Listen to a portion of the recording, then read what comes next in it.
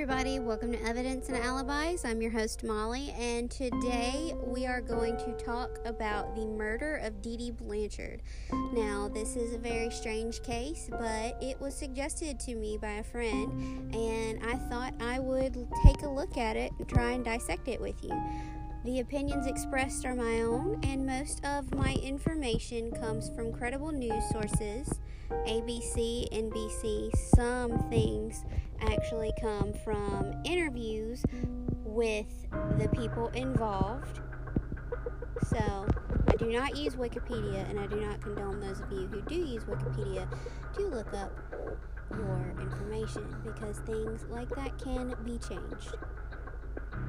So, late on the night of June 14th, 2015, deputy sheriffs in Greene County, Missouri, found the body of Dee Dee Blanchard face down in the bedroom of her house just outside Springfield, lying on the bed in a pool of blood from stab wounds that had killed her several days earlier. There was no sign of her daughter, Gypsy Rose, who, according to Blanchard, suffered from leukemia, asthma, muscular dystrophy, and several other chronic conditions, and had the mental capacity of a 7-year-old due to brain damage she suffered as a result of her premature birth. The Blanchard's neighbors, who notified the police after growing concern about Facebook posts earlier in the evening, suggested that Dee Dee may have fallen victim to foul play. They were also fearful that Gypsy Rose, whose wheelchair and medications were still in the house, might have been abducted and in serious danger. Police found Gypsy Rose the next day in Wisconsin, where she had traveled with a boyfriend she had met online. She was alive and well, but quote-unquote, things are not always as they appear, the Greene County Sheriff said the next morning. Public outrage that someone might have taken advantage of a severely disabled girl to kill her mother gave way to shock and some sympathy for Gypsy Rose when the investigators announced that the younger woman was actually an adult and had none of the physical or mental health issues her mother claimed she had. Further investigation found that some of the doctors who examined Gypsy Rose, both locally and in the New Orleans area where she and her mother had lived allegedly before being displaced by Hurricane Katrina, had found no evidence of the claimed disorders. In one case, professionals suspected Munchausen syndrome by proxy, which is a mental disorder where a parent or another caretaker exaggerates or fabricates illness in a person under their care to obtain sympathy or attention. Dee Dee had changed her name slightly after her family confronted her about how she treated Gypsy Rose and suspected her of poisoning her stepmother. Nonetheless, many people accepted her situation as true, and the two benefited from the efforts of charities such as Habitat for Humanity, Ronald McDonald House, and the Make-A-Wish Foundation. Dee Dee, who reportedly had Munchausen syndrome by proxy, had been making her daughter pass herself off as younger and pretend to be disabled and chronically ill, in the process subjecting her to unnecessary surgery and medication, and controlling her through occasional physical and psychological abuse. Munchausen expert Mark Feldman says that this is the first such case in his quarter-century of experience of an abused child killing a parent. Gypsy Rose has pleaded guilty to second-degree murder and is serving a 10-year sentence, while her boyfriend awaits trial on a first-degree murder charge. So, let's talk a little bit about the background.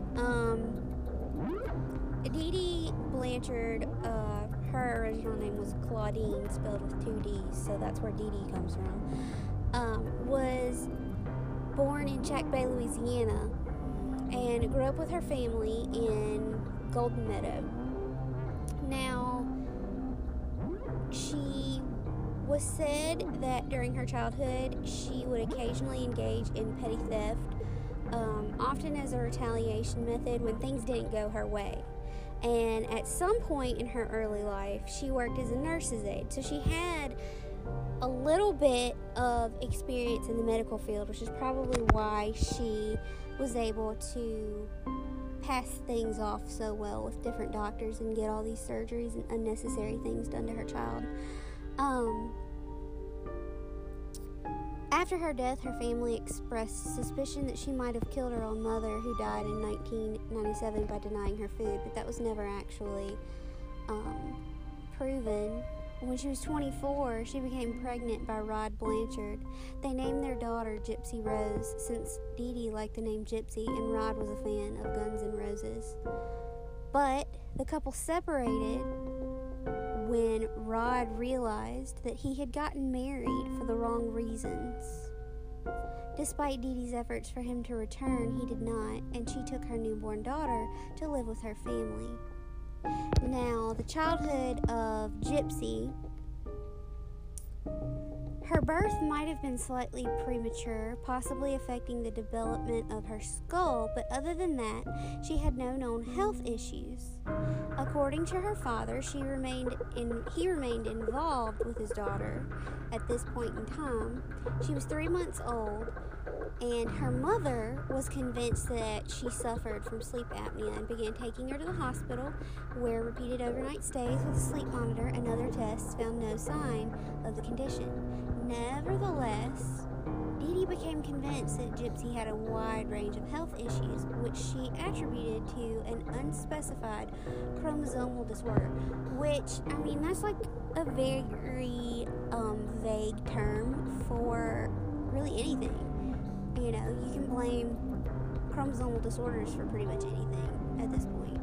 But when Gypsy was 7 or 8, she was riding on her grandfather's motorcycle and he had an accident. She suffered a cut to her knee, which her mother said was a visible sign of injuries that would require several surgeries to treat properly. And from then on, Gypsy was confined to a wheelchair, although he saw signs that she was indeed healthy enough to walk on her own on several occasions. Nonetheless, she often went with her parents to Special Olympics events. And in 2001, when Dee Dee claimed she was 8, she was named the honorary queen of the crew of Mid-City Parade. It's a child-oriented parade that's held during Mardi Gras, and it's in New Orleans. Her mother homeschooled her because her illnesses were quote-unquote so severe.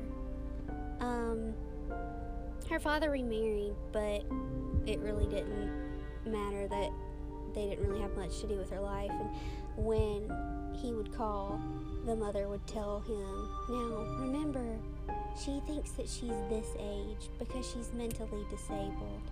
And it wasn't the truth. So, anyway, they lived in public housing and paid their bills with public assistance. And she was granted these things to help with the supposed medical conditions. She spent most of her time with Gypsy visiting various specialists, mostly at Tulane Medical Center and the Children's Hospital of New Orleans, seeking treatment of illnesses Dee Dee claimed Gypsy suffered from, which she now included hearing and vision problems. A muscle biopsy found no sign of muscular dystrophy. Dee Dee insisted that Gypsy still had it, but she was successful in securing treatment for the other issues that she had. She told doctors Gypsy had seizures every few months and they prescribed anti-seizure medication. Several surgeries were performed on her, and Dee Dee took Gypsy to the emergency room for minor ailments. Now, after Hurricane Katrina ruined the area where they were living, they relocated to Missouri. When people found out that there was this helpless child that was so sick and dying, and the mother was doing all she could to take care of her, Habitat for Humanity built them a wheelchair ramp for Gypsy on their house. You know, she had so many medical appointments and treatments that she had to go to, which were all fake anyway, but she was always getting free flights to see doctors in the Kansas City area, free trips to Walt Disney World, backstage passes to concerts, and, you know, they really took advantage of the system, which, I mean, you know, the thing is Gypsy knew that something was wrong, but she knew she wasn't sick, but she knew something was wrong. However, she never said anything because her mother would threaten her, and she would tell her, you know, don't say anything, and I'll do this for you, or I'll do that for you. You know, she started to have suspicious, deceptive behavior. And doctors also noticed that Dee Dee was not a good historian on medical records for the child. Yet the thing that bothers me is that none of the doctors that they were going to see ever reported Dee Dee for child abuse. They never reported it to CPS. But anyway, she constantly lied that her daughter was mentally handicapped, and that's why she didn't speak. She would rub Orajel on her daughter's gums to make her salivate. I don't know if you know what Orajel does. Most of us do. But if you've never used Orajel because you've never had extreme tooth pain, that's probably a good thing. It makes the affected area kind of numb, and it takes the pain away for a temporary time. Well, putting it all over your gums would make you salivate. So she did that to Gypsy, and then convinced a doctor to remove her salivary glands, which in turn causes this child to lose most of her teeth. So eventually they had a computer and they had Facebook pages, but eventually she caught Gypsy talking online to a guy that she had met on a quote-unquote Christian singles website. She was not happy that she could not control her daughter, so she smashed her computer and told her she wasn't allowed to see him.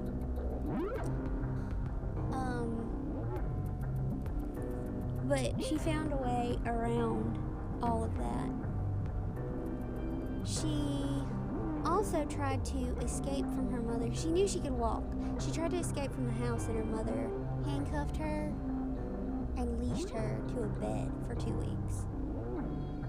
Now, I'm sorry, but look, I love children, and I just, the one thing I've wanted more than anything in my life is to be a mom.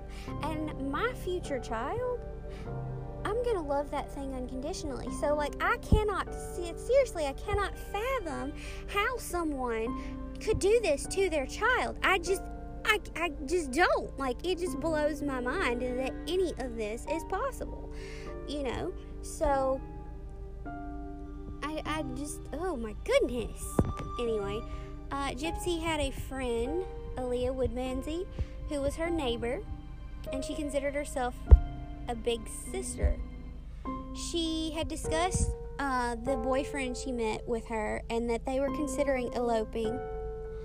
She never actually discussed the plan to murder her mother in front of Aaliyah, which is, to be expected, but she did confide in her a lot. So just what she does know wasn't really ever discovered, but she would confide in her a lot, especially since her mother was trying to keep her from seeing the guy that she was quote-unquote in love with. So the boyfriend, whose name is Nicholas Gojohn, came to Springfield in June of 2015 while Gypsy and her mother were at a doctor's appointment. But after they had returned home and Dee Dee went to sleep, Gypsy let him in the house and allegedly gave him duct tape, gloves, and a knife with understanding that he would use it to murder her mother. So she also said she didn't actually expect him to go through with it, but he did. He asked her to hide in the bathroom while he did it. Then he murdered the mother, and they left and went to Connecticut or Wisconsin. They went to Wisconsin, and that's where they were caught. And several people saw her, and they were like, "Oh, that's the kid that's been on TV and can walk." And da da da da da. What the hell? She, was supposed to be in a wheelchair. Well, she felt bad about everything that had happened to her mother, that she posted something on her Facebook page, and that's where people got suspicious. And that's when the police showed up and everything happened and she was arrested. Now, after after the disclosure of how Dee Dee treated Gypsy all those years, sympathy for her as the victim of a violent murder rapidly shifted to her daughter as a long-term victim of child abuse. While the charge of first-degree murder can carry the death penalty under Missouri law or life without parole, County Prosecutor Dan Patterson soon announced he would not seek it for either Gypsy or Gojon, calling the case extraordinary and unusual. After her attorney obtained her medical records from Louisiana, he secured a plea bargain to second-degree murder for Gypsy. So undernourished was Gypsy that during the year she was in jail, she actually gained 14 pounds. In July of 2015, she accepted the plea bargain agreement and was sentenced to 10 years in prison. Now, Gojon still faces a more severe charge because he initiated the murder plot. But he's still in jail. So, the friends and neighbors who always looked out for the mother and daughter engaged in considerable soul-searching about how they had been so deceived. Aaliyah Woodmansey, whose information about Gypsy's relationship led police to the couple the day after Dee Dee's body was discovered, said she cried out of disbelief upon hearing that Gypsy had never been sick or disabled. Her mother recalled how everyone had accepted Dee Dee's claims without asking for proof and wondered if the mother and daughter had been secretly laughing at their neighbor's naivety. The neighbor who called the deputy sheriffs to the house the night before said, "What have I been believing? How could I have been so stupid?"